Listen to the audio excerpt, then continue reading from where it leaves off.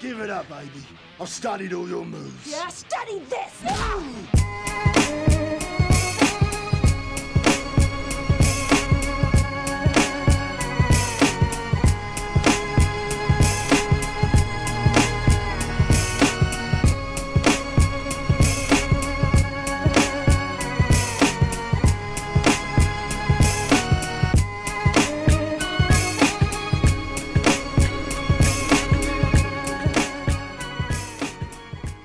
Hey, what's good, everybody? Welcome to the Forbidden Technique podcast on the Fight Side Podcast Network with myself, your host, Silas Martin, my co-host, as always, Christian Reynolds. And today, we got a whole bunch of fights to get into from weekend just gone and coming up. This pay-per-view I'm looking at, it's taken some lumps, and much like with last week, I'm not going to say it's a bad card by any measure, but it's just kind of weird. And particularly for a pay-per-view, it's a bunch of fights that are cool, but nothing that really screams, oh yeah, this is a pay-per-view. I'm also going to be talking about UFC Fight Night, Stephen Thompson versus Kevin Holland later in the episode, but let's just get straight on into this main event. Jan Błachowicz fighting Magomed Ankhaliev for the now vacant UFC light heavyweight title. Jiri Prochazka unfortunately vacated the title due to a severe shoulder injury, so of course I really hope that Jiri Prochazka's going to be okay and going to be able to recover and still have good performances. Of course, TJ Dillashaw just retired because of the horrible shoulder injury that he's been dealing with. So I hope that we're not going to be looking at something like that. Jan Błachowicz is fighting Magomed Ankhaliev. Good fight. Feel like a lot of people are going to look at this and be like, yeah, you know, Jan Błachowicz, he got like wrestled up and then dropped and submitted by Glover Teixeira. Got out-wrestled by Corey Anderson and I want to say Pat Cummins back in the day. Oh, Magomed Ankhaliev will just wrestle. Look at his beard. Of course he'll wrestle. He kind of never wrestles at all. He can do it a bit when he needs to. It's never really been centerpiece of any of the performances he's had. Even against Paul Craig, a lot of that fight was him actually in a lot of situations getting taken down by Paul Craig, but then just winning scrambles and ending up on top. Yeah, he's a kickboxer. He's a kind of pressuring, like southpaw, triple attack and right hook, like aggressive counterpuncher dude. And that's why I'm going to pick Jan Błachowicz to win easily. Because Jan Błachowicz is just like classiest, most consistent kickboxer at light heavyweight. For all of his issues, he is extremely hard to win kicking battles against, which straight away I feel like makes this a hard one for Magomed Ankhaliev, just because I feel like I don't think Ankhaliev is a particularly deep boxer in a vacuum. Like his lead hand is, you know, a right hook that he can kind of like herd people into off of the stuff that he throws off of his left side, but he doesn't have much of a jab to speak of.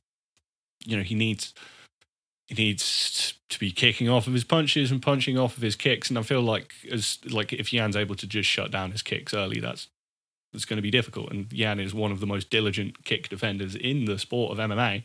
And then just like we've seen Jan Błachowicz dismantle kind of rote southpaw kickboxers.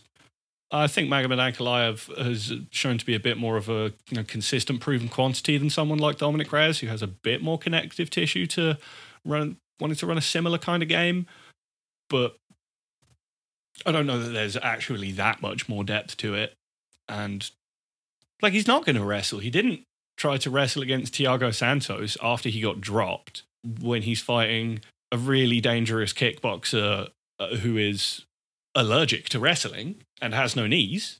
So, I don't know, what do you think, Christian? I don't really see a way that Ankhaliev is going to be able to stay in range without getting diced up.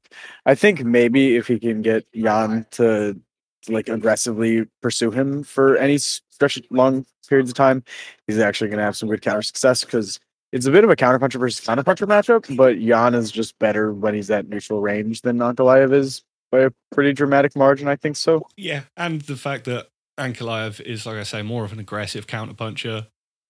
I feel like he's going to be the one like throwing away stuff and giving Yan like initiative on counterpunching opportunities more in this kind of matchup. Yeah, I would agree. I think that Ankhaliev though is pretty consistent about not overextending himself too much, and his mechanics are overall pretty sharp. So something like that could be difficult for Yan. That's fair. I think Ankhaliev actually has a lot more to offer as like a kickboxing like opponent than like Jiri would for Błachowicz. But it is weird to me because people have treated Ankhaliev as if he's just like a nightmare matchup once he starts getting to like the pure strikers, but he's a mostly pure striker himself that just has a takedown. Like people forget he got taken down by Paul Craig. Błachowicz actually could end up on top of Ankhaliev at certain points. I was just going to bring this up. Like, is there actually a chance that we see Big Yan's wrestling clinic make a return? I really don't think so, but I wouldn't be that surprised if Ankhaliev just wasn't anticipating, because he's not a bad defensive wrestler. It's just he's a striker. No, and he doesn't accept bottom position either. No, he does not. He's actually a better defensive wrestler than he is a takedown defender, I think. Yeah? Like he'll actually get up pretty consistently, but he has had a silly thing where people are like, "Oh, well, he's Russian. He must be a wrestler." Yeah, people think he's just like a huge Islam Makhachev or something.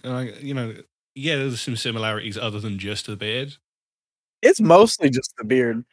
So how do you think Ankhaliev reacts to the blacker blitzes? I think probably gets hit by it. But I also think that maybe he'll just stand his ground and counter the first two punches before the kick even gets thrown. Yeah, that really could be like more his opportunity to get the counters off if he can draw those moments out of Błachowicz. But I'm not sure that Błachowicz will necessarily even need to resort to them if he's just like got a guy coming into range at him who he can himself strand on the end of jabs and kicks. I think there's a not insignificant chance that if Ankhaliev just attempted to counter literally every single straight punch for the first round, he might just get a random lucky KO. Not even lucky, it's just like he has a good chance because like Błachowicz is an adaptable striker. If something's not working, he'll notice, and if something is like not getting set up the way he wants it to, he's not going to try and do it anyways. He'll wait for his moment. So it's possible that he could just try and establish a threat and get dusted kind of immediately. I wouldn't actually be that surprised by it. I can see it pretty clearly in my head, him just trying to set up a block of blitz and it not really doing much, and then him just sitting he just down gets right hooked. Yeah, he sets down on the 1-2 too hard and just gets fucking clattered by his slip right hand. Very strange fight that I'm actually more excited for than I expected to be. Yeah, and it now being 5 rounds on short notice, I guess raises some questions, but I don't think either guy is really going to try to like drag the other guy into a pace war. These are both guys who, if they can't just get a finish in the first couple of rounds, they tend to want to fight at a pretty medium controlled pace for the rest of the fight. Mm-hmm. And neither has gone a hard 5 rounds before, so I don't think there's any reason. No, I can't really think of Jan Błachowicz going 5 rounds apart from his fight with Israel Adesanya and Jacare. Yeah, it's those two. Which the Israel Adesanya one, he was able to dictate the pace really comfortably, and then just like eke out the last 2 rounds on top. And the Jacare fight, they just clinched up against the cage for 25 minutes. It was awful. All of the other times that he's been scheduled to fight 25 minutes, it's just ended up getting finished one way or another. Normally, not even normally, just before it even gets to the 4th round. Yeah. But he's also just one of the more like consistent guys when it comes to just pace and output and just throwing stuff away. I feel like I can trust him to keep it up for 5 rounds and not kind of just run out of ideas and get bored of his work in the way that I feel like Ankhaliev did against Thiago Santos, even though he won that fight very clearly. So we both picking Big Yan then? I thought we'd have more to say about this fight, but it's just... It's somewhat cut and dry. Like, Ankhaliev is not that adaptive of a threat, but we haven't seen Yan against this exact archetype before, so Yeah, and maybe Ankhaliev just pulls out some shit for this fight that we're not expecting. Yeah, maybe he just offensively wrestles Jan the entire fight. Oh my god, he's gonna do that, and we're gonna look dumb. I mean, he is a kickboxer. Like, you can watch his other fights and be like, "Oh, yeah, that's correct." He's not really a wrestler. Why would he not do it against Thiago Santos, particularly after getting dropped? I think it's just Thiago's larger, and his thing is he has like crazy hips, and Jan Błachowicz just looks like he is more wrestlable. He's not actually more wrestlable. Well, watch the tape. It's short notice, and it's also an MMA fight, anyways. So it's like how much. The fight itself isn't short notice. The fight was booked to be the co-main event. It's just been switched to a 5-round title fight on short notice. I do think Błachowicz over 5 is a noticeably different fighter than him over 3, though. Yeah, he is aware of his limitations because, like, I think it's funny about how, like, the UFC commentary have started talking about Jan Błachowicz like he's just a fucking, like, bruising nuclear power puncher or something, because he kind of, for most of his career, was known as a guy who was a respectable hitter, but not a finishing hitter, but also would gas out. So he would have these kind of, like, Jorge Masvidal-esque decisions in most of his fights. And then, you know, did he have a knockout for, like, his entire UFC run in between his UFC debut against Ilir Latifi and then going on a run of knocking out, you know, Corey Anderson and Luke Rockhold, you know, pretty knockoutable people? No. He's a volume boxer. Looking at his record, he beat Latifi 5 decisions consecutively, a win by the weird RNC against Devin Clark, 2 more decisions. And a couple of weird submissions. You know, it's still light heavyweight. Like, weird finishes are just liable to happen at any time. Yeah, and he's a light heavyweight. Like, you know, he can hit. It's just about him really, like, he's a technique hitter. Like, if he lands something like clean on you that's pretty smart, he'll fuck you up real fierce. I think people just see him KOing Luke Rockhold with a silly arm punch, and it's like, A, that's Luke Rockhold, and B, he did drop him with a high kick at the end of the first round. Yeah. And Błachowicz is like, for an arm puncher, he like knows how to hit hard with arm punches. And also, he's kind of hard to read. Like, I remember that I was thinking, you know, it's actually kind of hard to fight guys that are like arm punches frequently as like Strickland or Jan Błachowicz, just because you can't really like tell what they're going to do because their mechanics are bad. So a lot of the things that you normally use as a trigger for counters or a trigger for your defense, or any sort of trigger, is just not useful anymore. Like, you can't look at their hip twitch and be like, oh, he's about to throw a right hand. You just kind of get jabbed in the mouth. Also, now that we brought up that Luke Rockhold knockout again, remarkably similar to how Ankhaliev got dropped by Thiago Santos, just taking his eye off the ball on a clinch break and getting clapped over his lead shoulder with a hook. That's something that Jan Błachowicz is really good at. Just a thing that's a cheat code about his whole game is that he can actually defend kicks at range, and then if you try to clinch up with him, he'll actually hit you. Yeah, it's a rare attribute for a fighter to have that comes up in pretty much all his fights, just that he can defend kicks correctly, and it has actually won him like 2 of his elite matchups. Yeah. Cool. So yeah, co-main event: Paddy Pimblett versus Jared Gordon. Again, I don't know about a pay-per-view co-main event, but whatever. Cool fight. I think Jared Gordon is probably the best fighter that I'm still going to pick Paddy Pimblett to kind of just beat by accident at some point. I don't know. What do you think? I think Paddy is he's going to have to bring out the dog in him if he doesn't just randomly. I mean, he always brings out the dog. So something notable about his UFC run. Just the fact that he always has to bring out the dog. Yeah, you can give him a lot of shit, but he has the dog in him. He does. Jared Gordon, though, he's gonna like try so fucking hard to break Paddy. I think he's just gonna see his hair and be like, okay, I'm gonna break this guy. I can't not break someone that has this haircut. That's my analysis, is that Jared Gordon is going to be infuriated by Paddy Pimblett's appearance and then try really hard to finish him and probably get submitted, I'm going to say. Yeah, no, he's going to try really hard to just out-wrestle Paddy Pimblett and then just get his back taken. like just the striking and upper body clinching aspect of the matchup made me think that Gordon Pimblett was going to be kind of hard for Pimblett, but then jiu-jitsu just being an option, the fact that Paddy's genuinely very good at grappling, independent of his other silliness about his character, he's a good grappler. Yeah, and his striking is also very silly, but he knows what he's doing for and who he's he athletic. is. He's athletic. He can hit with some power. He has pretty good finishing instincts. Yeah, like I said, Jared Gordon is going to try really fucking hard. He's going to do all the things he knows how to do, and it's probably going to work for a while. And then Paddy Pimblett's just going to stumble upon some just weird dynamic offense that he has that'll just work for him.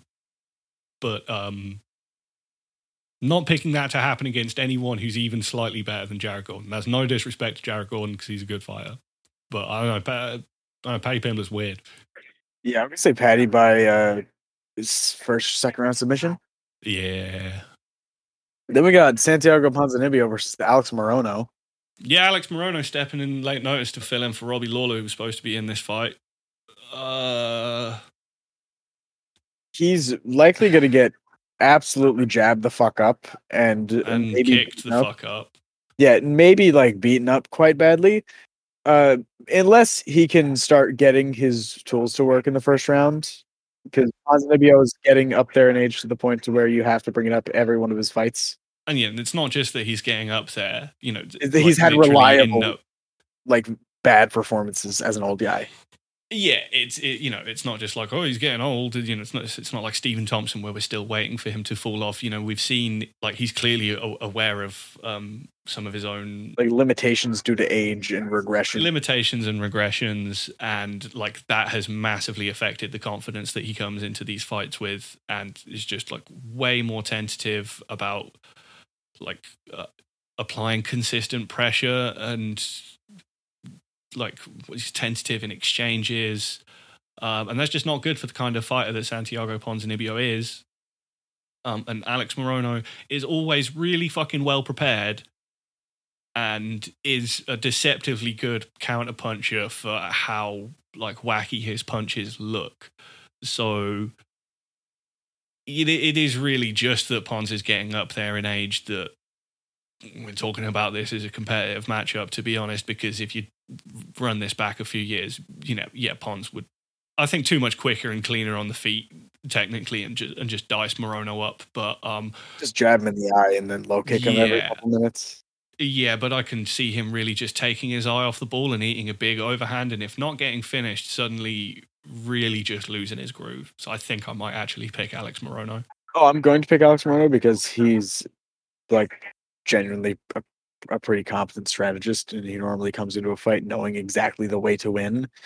And Ponzinibbio, not necessarily going to be the case if he's fighting a guy on short notice that he also a few years ago would have just dusted. Yeah, I could see him being like, "Oh, well, it's Alex Morono. Like, I'll beat this guy's ass. I'm Santiago Ponzinibbio. I was supposed to be fighting Robbie Lawler." Yeah, not really thinking about like the context of it. So I can see Ponzinibbio coming in, not even having to take him lightly. I think he could be trying his best and still have a hard fight with Alex Morono at this point. But I think he might actually take him lightly and get dusted. Really good. Maybe in the first round, because Morono, going into the Donald Cerrone fight, he was like, "Yeah, I fucking knew like this guy. I can get this guy out of there like early. You know, I was thinking about the game plan. I want to come forward and like really aggressively try and beat him up in the first couple minutes. It's been a consistent weakness for Cerrone." Yeah, you saw that's like a 2-minute fight or whatever, and in those 2 minutes, he does literally everything that you should do to beat Donald Cerrone, and it just works instantly. And again, it probably only worked because Donald Cerrone was old. Here. Yeah, but that's still pertinent, and you still got to give credit to the guy for doing exactly what he needed to do in the fight. So I think I got to pick Alex Morono. Yeah, I'm gonna say Morono by finish in the late first round. I'm probably going to go with a decision, but it could happen. Would not be surprised at this point. Darren Till is fighting Dricus du Plessis. I don't like it. Normally not how we start mentioning our analysis for a fight, but No, go ahead. I don't like it. I think Darren Till versus du Plessis is going to be really fucking aggressive. I think we're going to get to see Darren Till trying his best for once because he's going to have to try his best. Yeah. Yeah, exactly. Duplessis is he is not very good, but he's powerful and aggressive. So yeah, I don't know. It's a weird thing where I like this fight a lot, and I also dislike it a lot because I like it for the sake of Darren Till getting the fuck beaten out of him, but it also feels like kind of predatory matchmaking, where if you're paying attention, you're gonna expect Darren Till's gonna have a really fucking rough fight, even though he's been looking out of shape for his last several fights, and he's and against a guy who I don't particularly expect big things for, even at middleweight. I don't know. It's just a limited banger, really. But again, not someone who I'm gonna say, levels. Darren Till shouldn't lose to this guy, because Darren Till, his own just kind of blip prospect that made it to the top really quickly and kind of lost all of his confidence and kind of had it exposed that there wasn't that much depth to his game, but because of being put in those high-profile matchups and being like a popular personality with a particular demographic was just kept in elite matchups for a while. You're right, though. I preferred Darren Till versus Jack Hermansson. Something like that. Yeah, like that would be more fair to be giving him a fight against. Really, I think Darren Till... I'm still in the camp that Darren Till is a good fighter that is fighting badly now for reasons separate to his actual skill potential.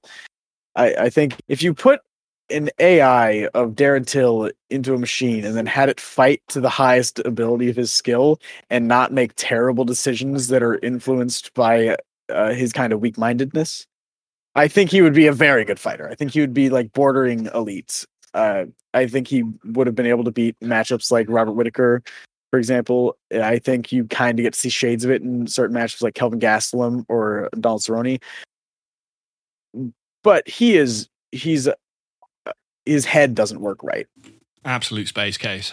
He is not the smartest guy. He seems to know how to fight well, but he just makes terrible decisions and has horrible lapse in judgment that lose him fights all the time. Even if it's the entire fight that leads to it, like the Wonderboy Thompson fight where he arguably should have lost. I scored it for him, but it doesn't really matter.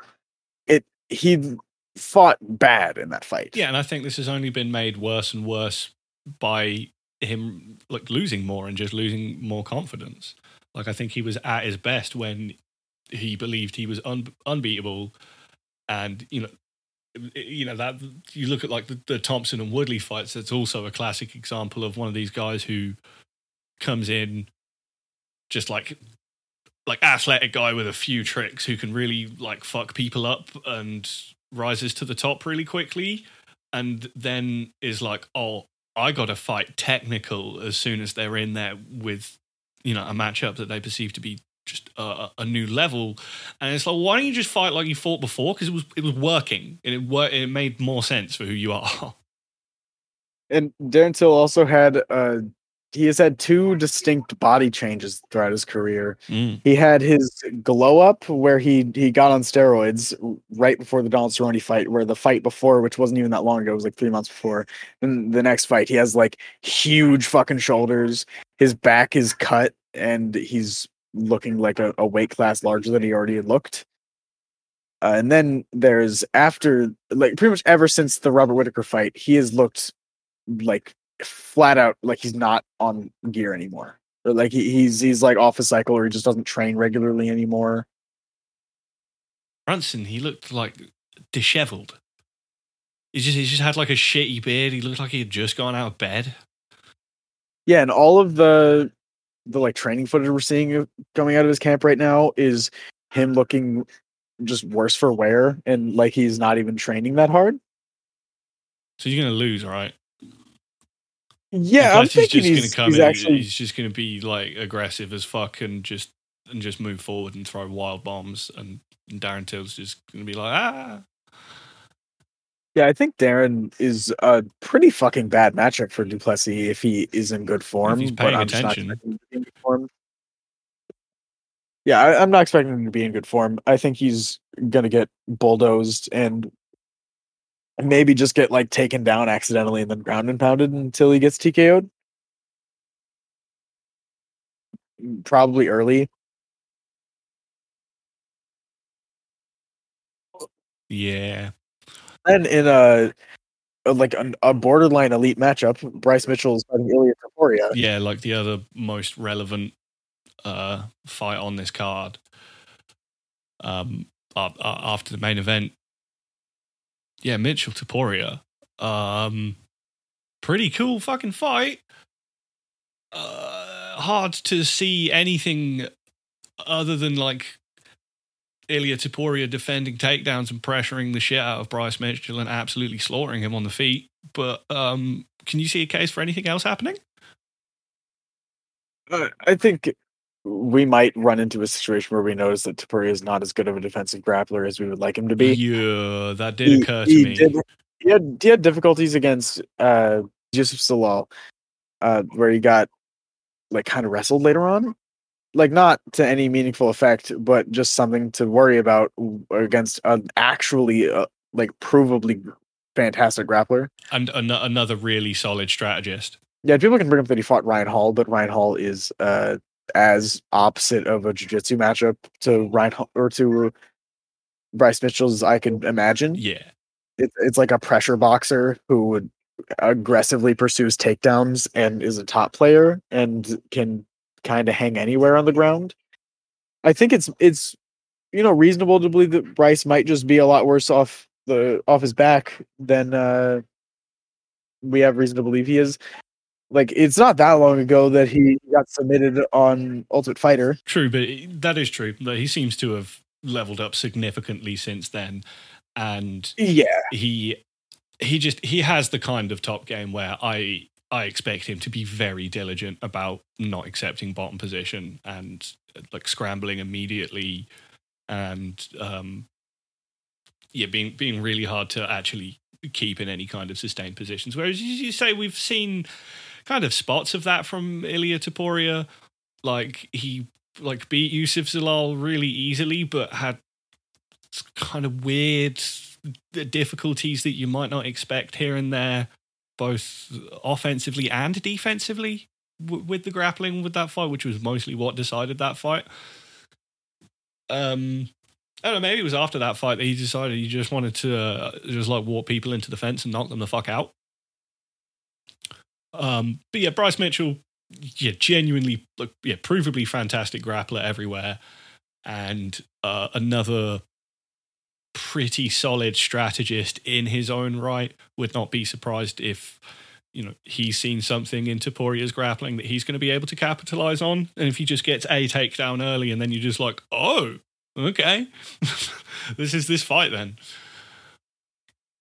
Like just gets Taporia in guard and just stays there for a bit, and it's like, oh, okay, this is happening there then. Yeah, and then when it comes to like the tactical side of the matchup on the feet, I think that Taporia gives Mitchell the business. I think. I think he does, but now that I think more about it, by 1-2, like Taporia's not great going backwards. No, yeah, this is it's more that like, I feel like the dynamic on the feet is going to get decided a lot by how the wrestling dynamic plays out, because Taporia is going to be looking to pressure, and Bryce Mitchell is going to have to tie up and shoot in order to try and kind of stop him in his tracks. That's going to be his way of standing his ground in that situation. And if he wins those tie-ups and is able to get Taporia down, then the fight also might just snowball for him on the feet as well, and he's going to be able to pressure and dictate range if he's willing to stand there and clash with Taporia and see who comes out on top. If he doesn't do that and he tries to outfight and take the back foot and like concede that forward pressure to Ilya Taporia, he's just gonna get fucking diced. He's gonna get walked into the cage, then punched in the body, and then punched in the head. He's walking away. He's gonna get knocked the fuck out. Yeah, Bryce has he has a good chin, but we haven't really seen it tested in the way that Taporia is able to test it. And we've also seen Taporia send people that are relatively difficult to knock out into death. Like Jai Herbert looked like he was literally going to die. Yeah, and I don't know who's the biggest hitter that Bryce Mitchell. Bryce Mitchell, like for all that he's shown himself to be a good fighter at featherweight, and he's beaten some very good people. He hasn't beaten anyone with the kind of just like pure explosive offensive dynamism that Ilia Topuria has, other than maybe like a very faded Edson Barboza. And Edson's never been a hands guy the way that Topuria is. And there was just so many other issues with Edson in that matchup that it just didn't really ever become a factor. But whereas other than that, Bryce Mitchell, he's fought Andre Fili. Other than that, he's kind of fought a bunch of guys who are kind of like him. Yeah, or like flatly pillow fisted. I think that this matchup is very strange in the sense, though, that if Bryce isn't elite in the way that people are hypothesizing he might be, he's going to get the fucking shit beaten out of him in a way that's like career altering. Quite possibly. So it's like kind of bad matchmaking in that sense because they're both undefeated and technically Bryce has more wins, but not all records are equal. Like Topuria hasn't fought anyone spectacular either. Like his best win is probably, it's probably Dry Herbert or like Damon Jackson. So like neither one has great wins by any stretch. But eye test just the way that he wins. Yeah, it's what the eye test. Like the way that he wins is so much more fucking disgusting when he does get his win. I guess another thing about it as well is that something that we've said a lot about Bryce Mitchell is that he's obviously very good at what he does, but you have to wonder about how it fits into the meta of featherweight, particularly at the top end. There is no grapplers at the top end of featherweight because this division has been run by people like Jose Aldo and Max Holloway, and it has just never been the path to UFC gold at 145. So it's kind of like he might suddenly show up some kind of defensive wrestling liabilities that other people haven't been able to in Ilia Topuria, and he might be able to win this fight. But then, I want to see him against like one of the genuinely like immortal anti-wrestlers in this division. I want to see how his game works in that kind of situation. Yeah, even just seeing him against like a lighter touch for that kind of archetype and like Korean Zombie, or Korean Zombie's a really fucking hard person to grapple. Basically impossible. He's not as impossible to grapple as Max Holloway or Aldo. I mean, to Bryce Mitchell's credit, it's not fucking easy to just out-grapple Andre Fili. No, or Edson Barboza. It's easier to do it to Edson Barboza. Well, yeah, but Makwan Amirkhani is a good grappler, and he couldn't really do it. Like, despite all of Makwan, he didn't even really do it early. No, yeah, Makwan didn't even get his early like grappling win condition to almost manifest. Like Makwan held down fucking Shane Burgos for a round and a half, and he couldn't really do like anything to Edson. So it's not nothing by any stretch to beat Edson Barboza like that. But Edson getting dropped is like not a great look, especially since Mitchell, he's not pillow fisted necessarily. He just doesn't hit hard.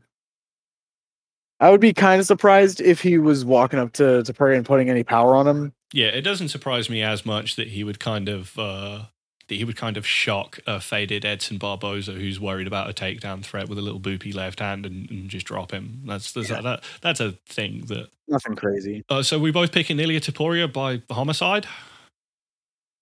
Yeah, I think Ilia Topuria by being the first person to hit the body that Mitchell's fought. Oh yeah, that's going to be a big one as well, and it's going to help with anti-wrestling. Okay, headline in the prelims, we got Rosenstruck versus Daukaus. My most twisted fantasy, you get my two least favorite heavyweights to fight each other, and hopefully one of them can knock the other one out. Is Rosenstruck gonna outclass Daukaus? Maybe. I think he really might. Has Rosenstruck ever outclassed anyone? Augusto Sakai. Yeah, I guess if that's what you mean by an outclassing. I think it's a lot more likely that Chris Daukaus is just going to like try to put volume on Rosenstruck and get knocked out with a little boopy lead right hand. Well, yeah, what I mean by he's going to try or he's going to like outclass him is that he's just going to do his normal game and it's going to work exactly as intended. Yeah, he's not a deep counter puncher, but he's like pretty quick and accurate, and he hits pretty hard, and he can just like can just keep his eye on the ball in an exchange and just snipe someone as they come in on him. So that's probably going to happen. Yeah, I just don't think Dawkins is a good enough. There's no defense when he's throwing. Like, what's like? Yeah. Like, I don't think he's good enough feinter to actually get the offense, like the offensive setups he would need to land on Rosenstruck. Because Rosenstruck's issues aside, he is a good, or he's like a competent counterpuncher. He countered Ngannou twice in that sequence. Yeah, he legit did things that would have knocked out really shot old heavyweights. Or kind of small, physically underwhelming ones who aren't that durable. Yeah. And Dawkins kind of fits that mold. He's not a large heavyweight. He was absolutely hulked by Derek Lewis. Rosenstruck's not the biggest heavyweight either, but he's larger, I believe. I'll have to see it to believe it, to think that they are not going to have any meaningful size difference, but I think Rosenstruck's going to be like noticeably larger. I think he's just way more athletic. He has the physicality to be able to get away with being a slightly smaller heavyweight because he's just powerful as shit. Edmund Shabazian's fighting Dolce Lungiambula. You've got striker who breaks versus wrestler who breaks. I'm going to pick the wrestler who breaks to be able to stay on top of that kind of dynamic. But also, Edmund Shabazian tends to look pretty good in the first round on the feet before he breaks, so he might just get a first round finish because Lungiambula doesn't have great defense and has been knocked out a bunch of times. That's that fight. Yeah, I'm thinking Dolce being very large yes. also could be an issue. He's 5'8", so like you'd think he's not, but he is the light heavyweight of the two. He's strong. I can see him just as soon as they tie up, just kind of horsing Shabazian around and getting to do what he wants. Yeah, I wouldn't be entirely surprised though if he got submitted. Might just like throw Shabazian in the air and just get guillotined or something like that. Also, might just get like head kicked in 30 seconds. You never know. Yeah. Chris Curtis is fighting Joaquin Buckley. This fight's sick. Yeah, I don't know why it's so low on the card. That's one of the better fights. No, this fight's dope. Like, we just got two fucking short king stocky boys who are just gonna sling it out in the pocket. Yeah, and Chris Curtis seems to know where he went wrong in the Hermanson fight, which is good to see. Because I also don't think any of that stuff's gonna come up in this fight. Obviously not. But I feel like a lot of people got down on him because he had the outburst. He kind of underperformed on short notice against what turned out to be a hard style matchup, and then he got mad at the end of the fight, and then afterwards was like, "Nah, I was a dick." Yeah, he was like, "Sorry, I was an asshole. I will adapt and overcome." Basically, now Chris Curtis is a good guy. What's going on with Joaquin Buckley? I really think that his skill set is like nothing to write home about, but he is so enthusiastic about trying new shit. Like he'll have like a similar-ish performance where he just does like new things that he hasn't done before that kind of either win him or lose him the matchup. Yeah, he wants to be a real student of the game, but he has no idea what like his actual game is or how to fight in a way that makes sense for him. He just seems to go around to different gyms and just like learn moves and try them. And sometimes it works for him because he's athletic as fuck. But he's probably going to get like picked apart by Chris Curtis, right? One would assume. Chris Curtis just actually being less explosive, but still like very fast for the weight and just way more like technically efficient and actually process-driven striker. Yeah, he's not a bigger hitter. He's just a better hitter than Buckley. Yeah, exactly. I think that he's going to kind of make Buckley look like amateurish for certain parts of the fight. And then maybe do a lot of what Kevin Holland did without having to have the gargantuan reach advantage that Kevin Holland had. He just has like the goods to be able to like maneuver around him on the feet and make him look silly. Let's not forget that Buckley gave Kevin Holland his last ever like a subtle ranged boxing performance. And not really that much has changed from Buckley since then. If anything, in some ways he's regressed, in some ways he's improved. He is not a fighter who has progressed linearly at all. He has gotten better in some ways and worse in other ways as his career has progressed. No, because in that fight with Kevin Holland, it seemed like he knew what he was doing stylistically a lot more, and he seemed to fight in a way that made sense. And if he had just continued progressing and building on the kind of things that he was doing around that fight, then he genuinely could be a force. If he was actually just like pressuring and throwing combinations to the body. If he fought exactly like that against Nasruddin Imavov, he would have beaten Imavov. Yeah, because he started fighting like that in the third round because he was down, and his corner told him he needed to go for it. So he just fucking bit down and fought, and he absolutely bitched Nasruddin Imavov in that last round. So just fight, dude. Like, there's no like fucking magical martial arts secret that you're gonna stumble across. Just walk the guy down and throw punches is what you're good at.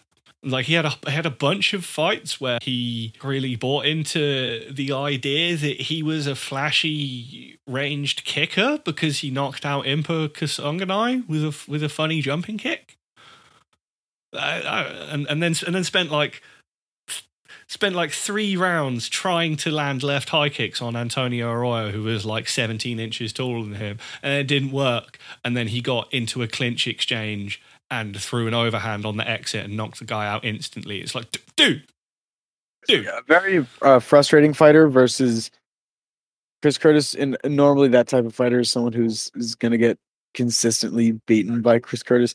I'm not sure if I'm going to say Curtis by finish, but I'm going to, but I'm not going to say I believe that wholeheartedly. I just think it's a distinct possibility. He really might get the finish. He might get the finish. He's a good body hitter. Buckley gasses. He hits the body a lot. Yeah. Buckley is durable, but he's not like the type of durable where I'm not going to pick people who are pretty reliable, like finish pushers to get him out of there. Yeah, and a clean, accurate puncher who's fast for the weight class. Yeah, it is kind of a fight between two middleweights that are functionally welterweights. Yeah. So, great matchup. I'm going to pick Chris Curtis by third round TKO. Yeah, me too. We got Billy Quarantillo versus Alexander Hernandez. Okay, so like this fight's weird. I think Billy's going to beat the shit out of him. Oh, he's going to destroy him. I mean, Alexander Hernandez at featherweight is already just a worry because it's like, what about the way that you are losing these fights at lightweight says I'm just too small? There's other problems with Alexander Hernandez, which are that he has no fucking confidence as soon as he gets any pushback. He's athletic, he's strong, he can look technically sharp when he still like has that first round confidence and he believes in what he's doing. But he just can't sustain it at all against like anyone who can really bring a fight to him. He's the classic just like likes winning, doesn't like fighting kind of fighter. And Billy Quarantillo is a fucking lunatic. He pushes a ridiculous pace. He fights you everywhere. Like this is a guy who every time he loses, it's because he like gets drowned and breaks versus a guy whose entire game is drowning people and breaking them in just sheer relentless pace and offense. And also he's ridiculously durable. So there's no reason to pick Alexander Hernandez unless it turns out he makes featherweight comfortably and just has a dramatic strength advantage and just kind of sits in Billy Quarantillo's guard and doesn't let him do anything and is actually just able to sustain that for 15 minutes. But I gotta see that to believe it. Particularly for him to be able to do it for 15 minutes and not giving Billy Quarantillo an opportunity to just get some crazy shit going in this fight. It's genuinely a horrifying matchup for him, and I don't think there's anything to be gained by Alexander Hernandez going down to featherweight. Yeah, this fight also breaks a trend that he's had ever since his fight with Islam Makhachev got canceled in early 2020. He fights like a fighter that's just outside the top 15, that's functionally elite in their own way, and then he fights a can, and he loses to the good fighter, then he dusts the can. So like, Drew yeah. Dober, So this is a problem. You're right. He gets knocked out by Drew Dober, then he fights Mike Breeden. He fights Chris Grismacher. Then he fights Thiago Moises, puts up like an okay fight against Thiago. but loses unanimously. Then Tiago, not a guy who's going to push a finish. yeah, no, and they dust Mike Breeden, both the punches in the like immediately in the first round. Then he loses to Renato Moicano, and then if we were keeping with his old tradition, he would be fighting someone that's I don't know. He'd fight like Chase Hooper. Yeah, or like the guy that got knocked out, or Chris Moutinho or something. He'd fight Chris Moutinho in his featherweight debut or some shit. But instead they're actually giving him a terrible matchup, so it feels like the UFC is just kind of sick of his bullshit. Yeah, I mean, which I get it. Fair enough. That's the fights, right? We don't need to talk about these. Nah. We still got a fight night to talk about. So then on to a ridiculous fight card. I thought it was one of the better fight nights of the year. Yeah, this card was fucking violent. And the main event, in the process of us describing every conceivable thing that may or may not happen in this fight, we hit upon a lot of things that ended up being pertinent. Something that I don't think we put out there as a possibility was that Stephen Thompson versus Kevin Holland was going to be like a vicious war. I guess it was always a possibility. I just kind of thought that someone would get, or I thought like Wonderboy would get finished if that was happening. But his chin's still there. Yeah, me too. But Wonderboy, is crazy. Like you look at him fight Bilal Muhammad, and it's like, oh, he's just shot, obviously. And then in this fight, it's like, I mean, you know, it's cliche, or whatever, but like, give him a fight where he just gets to strike, and he looks 25. He is still so fast. His chin is fantastic. He can take a shot with the best of them and recover when he gets fucked up. His cardio was crazy. He threw so many fucking wheel kicks and like huge blitzes and shit in this fight. It was a crazy pace. Yeah, I will like literally have a fight with anyone who says Stephen Thompson is boring. Stephen Thompson is based and cool and good at striking. I don't even feel like I have to explain to our listeners that his kickboxing record is made up and not a thing. Like, we know that. Who cares? He's fun in MMA. Yeah, that's independent of viewing his actual skill set within his career that he has made his primary career. Yeah, and this fight was competitive early. As it went on, less and less so. This was an absolute fucking shit kicking by the end of the fight. And Holland's hand broke in the first round. Was that in the first round? Yeah, I believe it was in the sequence where he hurt Wonderboy. So he like injured his own hand, almost finishing it. He said that, but I have a feeling it was something to do with the 4,000 left high kicks that he took on one hand over the course of the rest of the fight. Yeah. Also got to say, Stephen Thompson still improving on certain things. Like, I think a criticism that people have kind of had of him before is he's actually a very right-sided kicker. And people consider him not to be like a proactive striker. He more just needs to have someone push the pace to get him to do something. Whereas this fight, he actually did his own things. Yeah, he went forward. He led. His left kick looked fantastic. He didn't just rely on southpaw. I'll use the lead leg to do the side kick and like the lead high kick over the shoulder, and then in orthodox you can just spin through to kick with the right leg.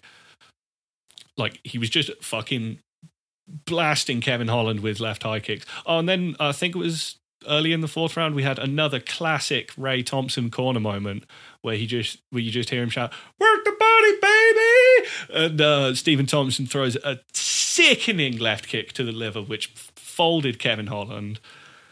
And then something else we got to mention. Kevin Holland threw away the fight because he wanted to have a cool fight. Stephen Thompson wanted to win. Yeah, Holland would at one point just like accidentally barreled over him and ended up in top position. And then he was like, "Yeah, but this is a fight. I'm gonna fuck this guy up on the feet." But really, it was just him kind of playing to the crowd too much. Like, just do the thing that makes you win. You already had a good fight. Sometimes you're not a bitch because you had a good performance. No, but and this is the thing about Kevin Holland. He came in to have a banger and put on a fun fight, and Stephen Thompson was like, "I fucking want to win," like you just see that difference in the demeanor between these two guys when they're fighting. That like, yeah, Stephen Thompson, he's got this nice guy karate dude thing going on, but in the fight, he'll touch gloves on a reset or whatever. But when Kevin Holland's talking to him, he's just like, shut up, dude. He's just punching him in the face. He's just in the fight. He's not fucking around when you're actually in the fight. They high five and touch gloves a lot, but it was like a full fight that Holland didn't really engage in to a certain point because it seemed like he was trying to slow the pace after he injured his hand. Also, I got to use the bathroom real quick. Be right back. Yeah, I don't think it was just that Holland was trying to slow the pace down. I think it was that he like came into this fight being like, oh yeah, I'm going to fight Wonderboy. We're going to have a striking match. It's going to be so much fun. Then he started getting hit a lot. You know, he kept going, slow down. This old boy's fast. Yeah, Kevin Holland just suddenly realized he was in a fight with a faster, cleaner, more efficient striker.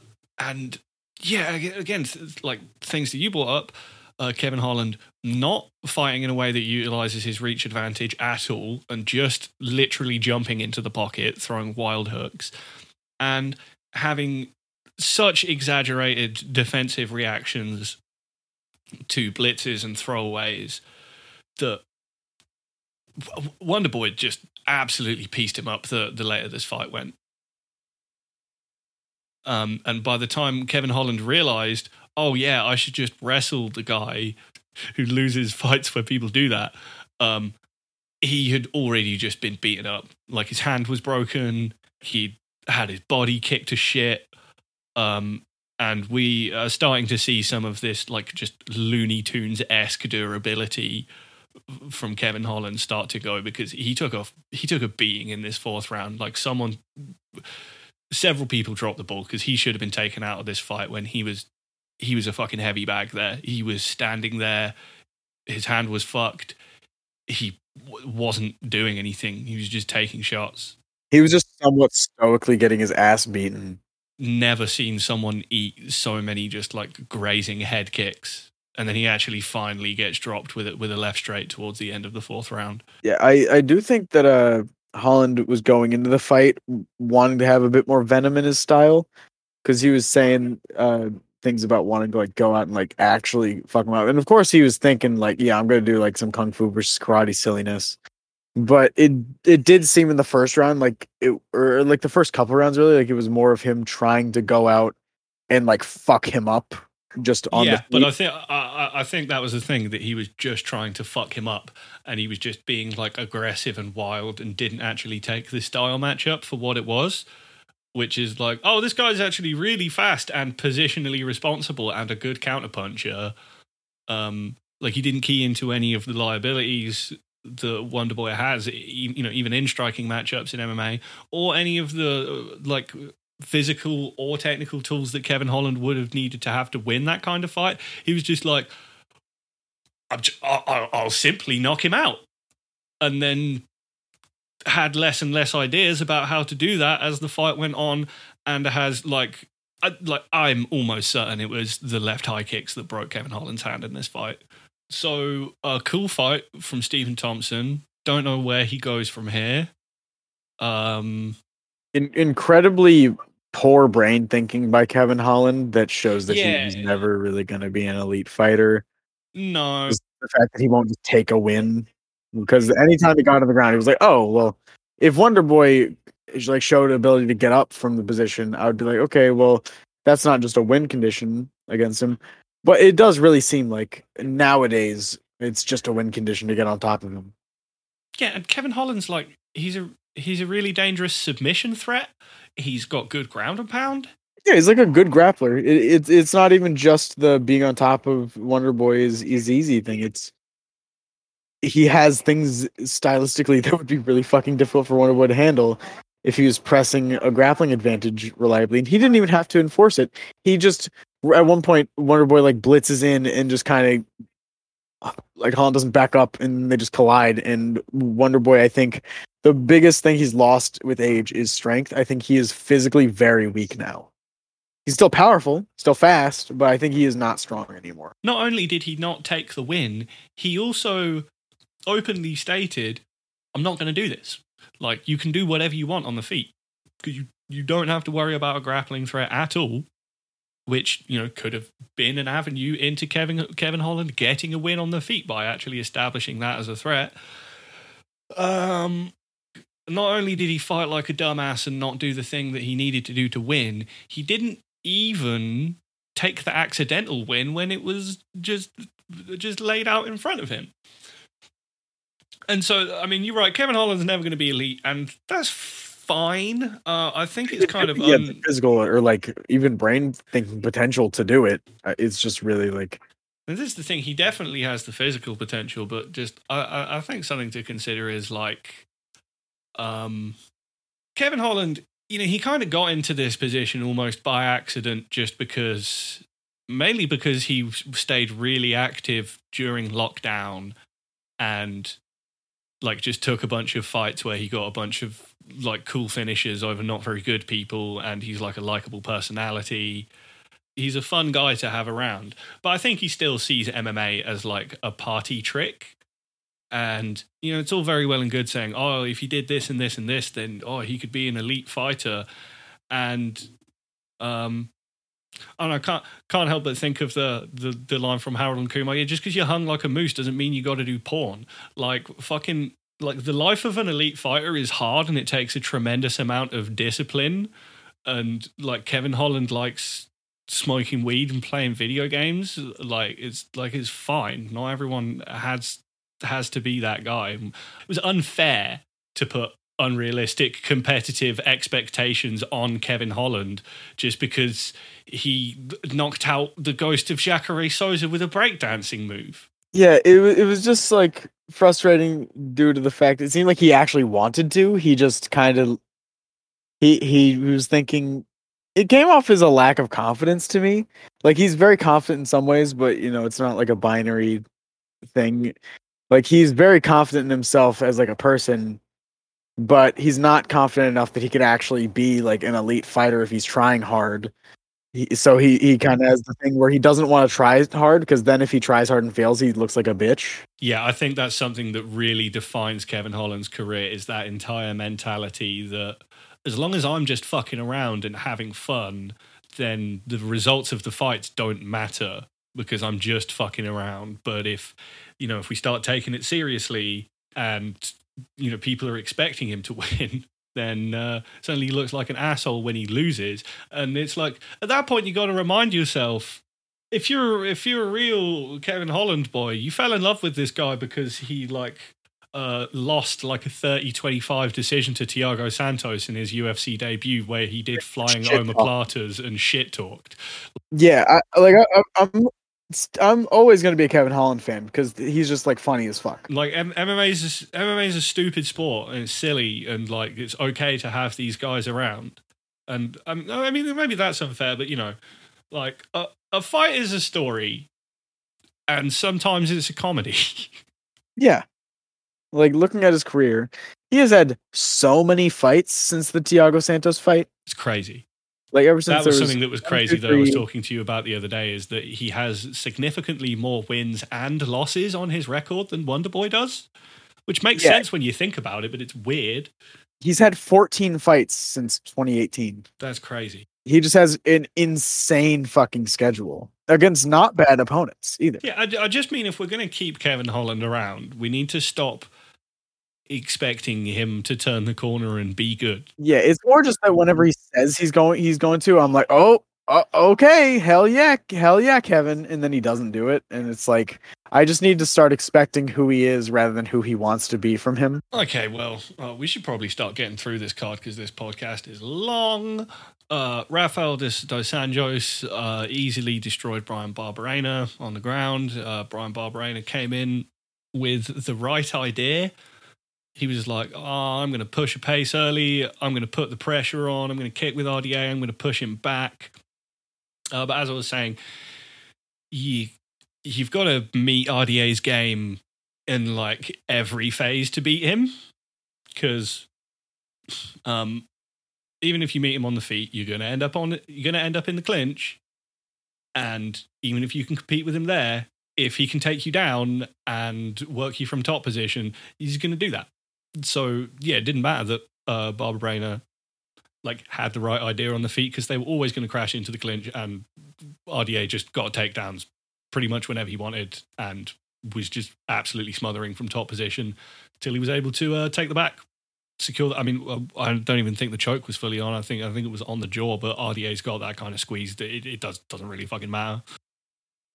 Yeah, it was a complete outclassing. It was also like the most predictable fight on the card. Yeah.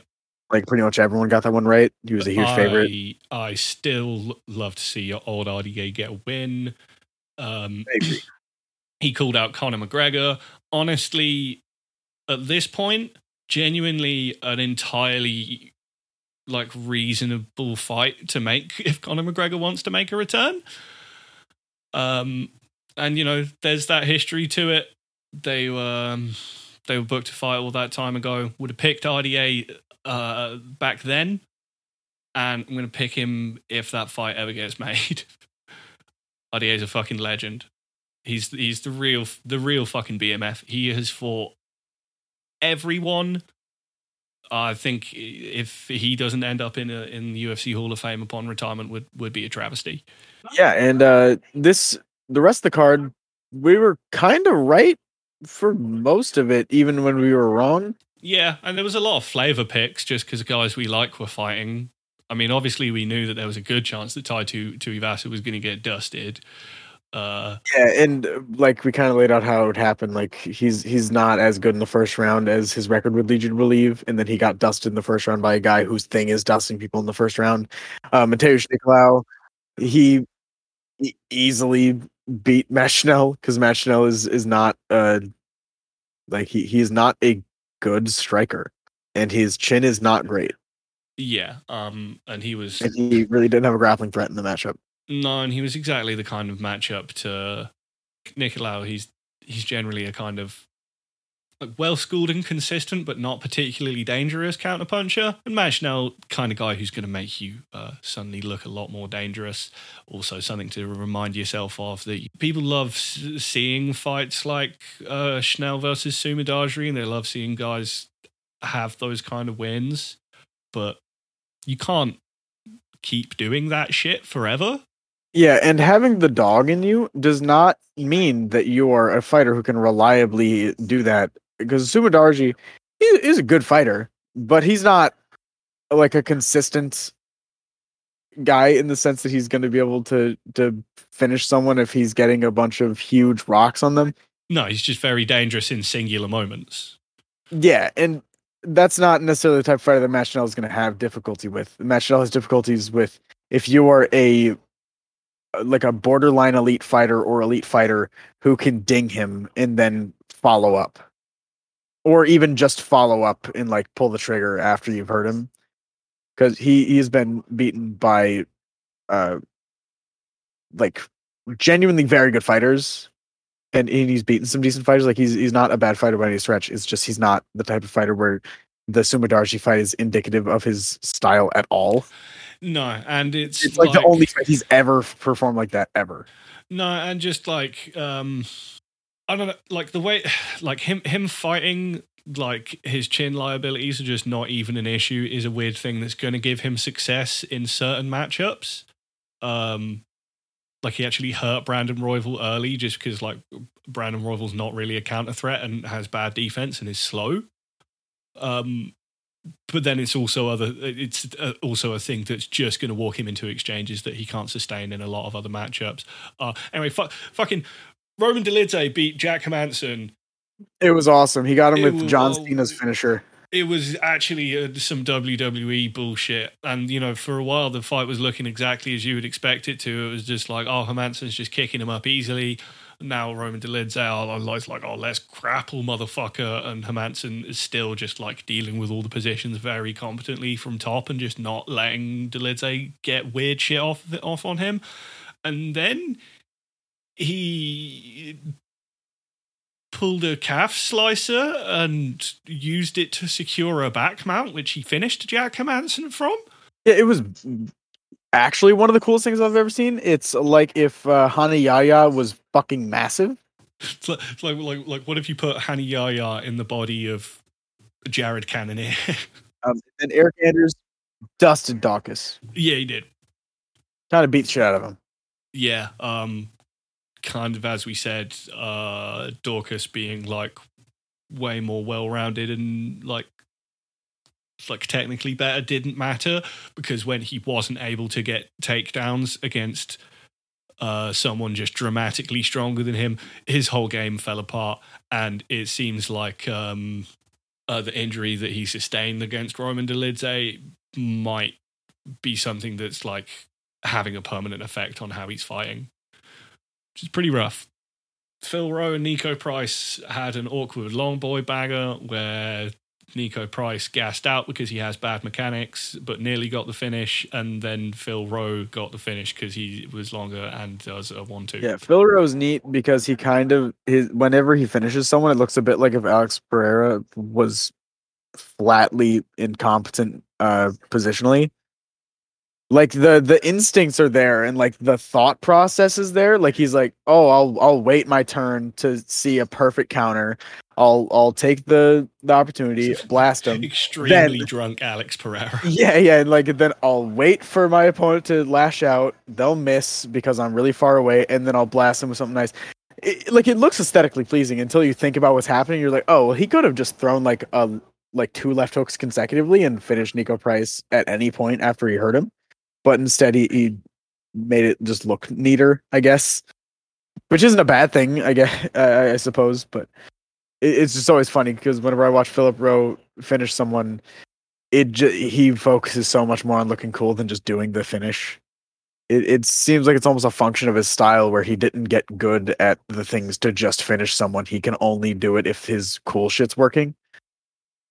Oh, and Angela Hill outclassed Emily Ducote. Yeah, the prelims were kind of mostly defined by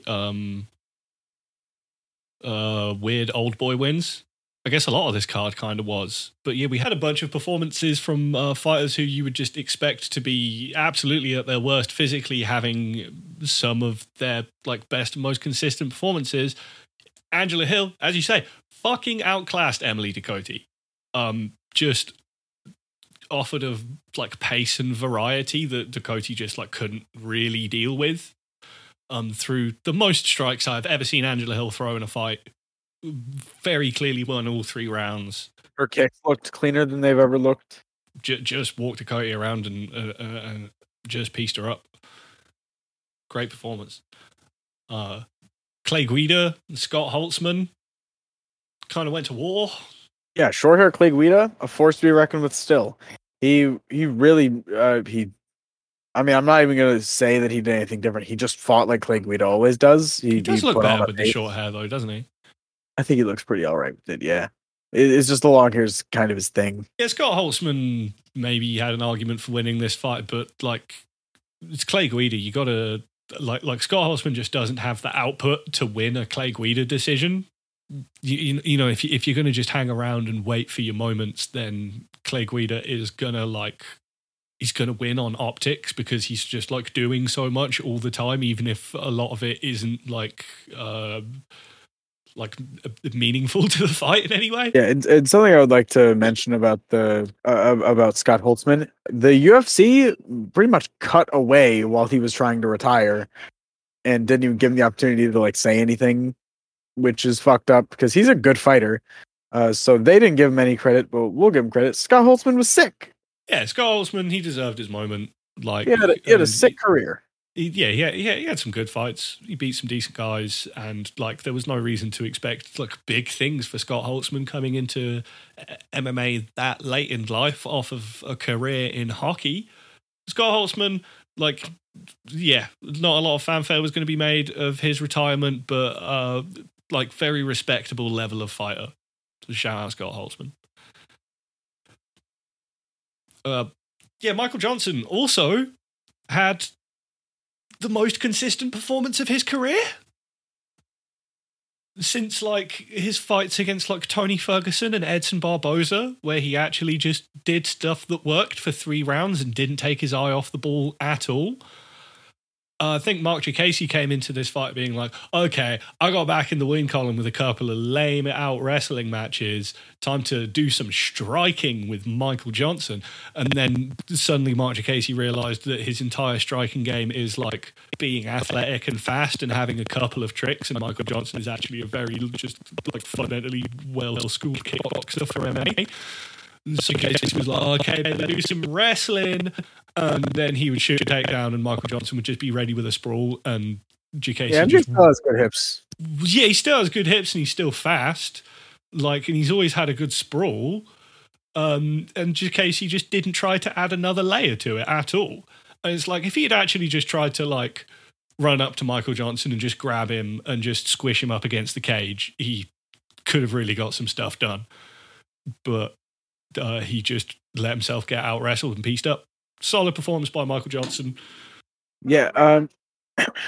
Then Darren Elkins, he's just a shell of himself. He is a shell of himself. He got mostly tooled by Jonathan Pierce. Not even a bad loss, but still. No, Jonathan Pierce is good, but like I don't know what to expect for Jonathan Pierce at featherweight moving forward, because watching this fight kind of makes me think, yeah, maybe him getting dusted early by old Joe Lozon like isn't a fluke, because if there's anything that's impressive about this performance, it's that he like consummately out-grappled Darren Elkins, which is like actually genuinely not easy to do even at this point in Darren Elkins' career. But he tooled up Darren Elkins on the feet, but he got hit so much just with like ugly clubbing overhands in the third round. Darren Elkins just doesn't have the mechanics to hit with power. It makes me think like being, a striker with some ideas, but not being that dangerous and not having very good defense, and your real bread and butter being like a slick, scrambly grappler. Again, like I said, it's just never been proven to be the way forward at featherweight. Also, this fight should have been stopped. I get Darren Elkins has had like the Masad Bektic fight and stuff, but like when he was just like sliced up in the third round and he, like I say, he was hitting Jonathan Pierce a bunch and he just wasn't doing anything. It's like, come on, what are we doing here, boys? And then to finish up the card, not really going to mention the Nathan Levy General Valdez fight. Not much to talk about in it, but no, other than that, Natan Levy should go to Karate Combat. Yes. And then Francis Marshall won against Marcelo Rojo by basically being young with no wear and tear and being athletic.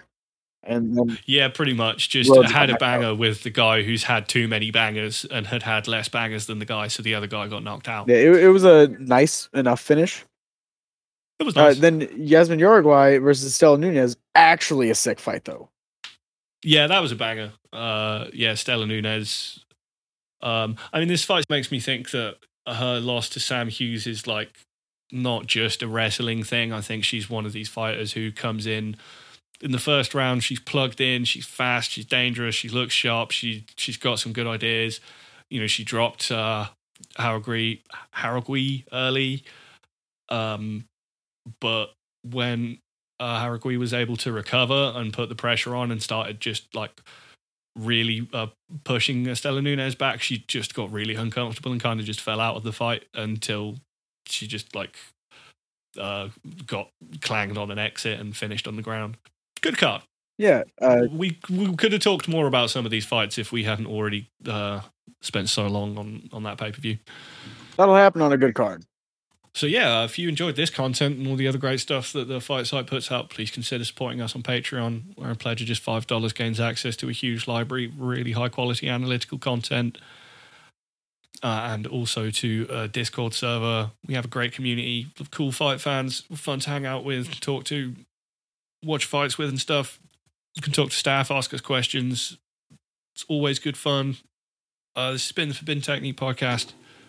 Catch us next week where I will recap anything cool from UFC 282 and get into, I guess, the last card of the year, which had to be a weird middleweight main event between Jared Cannonier and Sean Strickland. See you guys then. Peace. Later.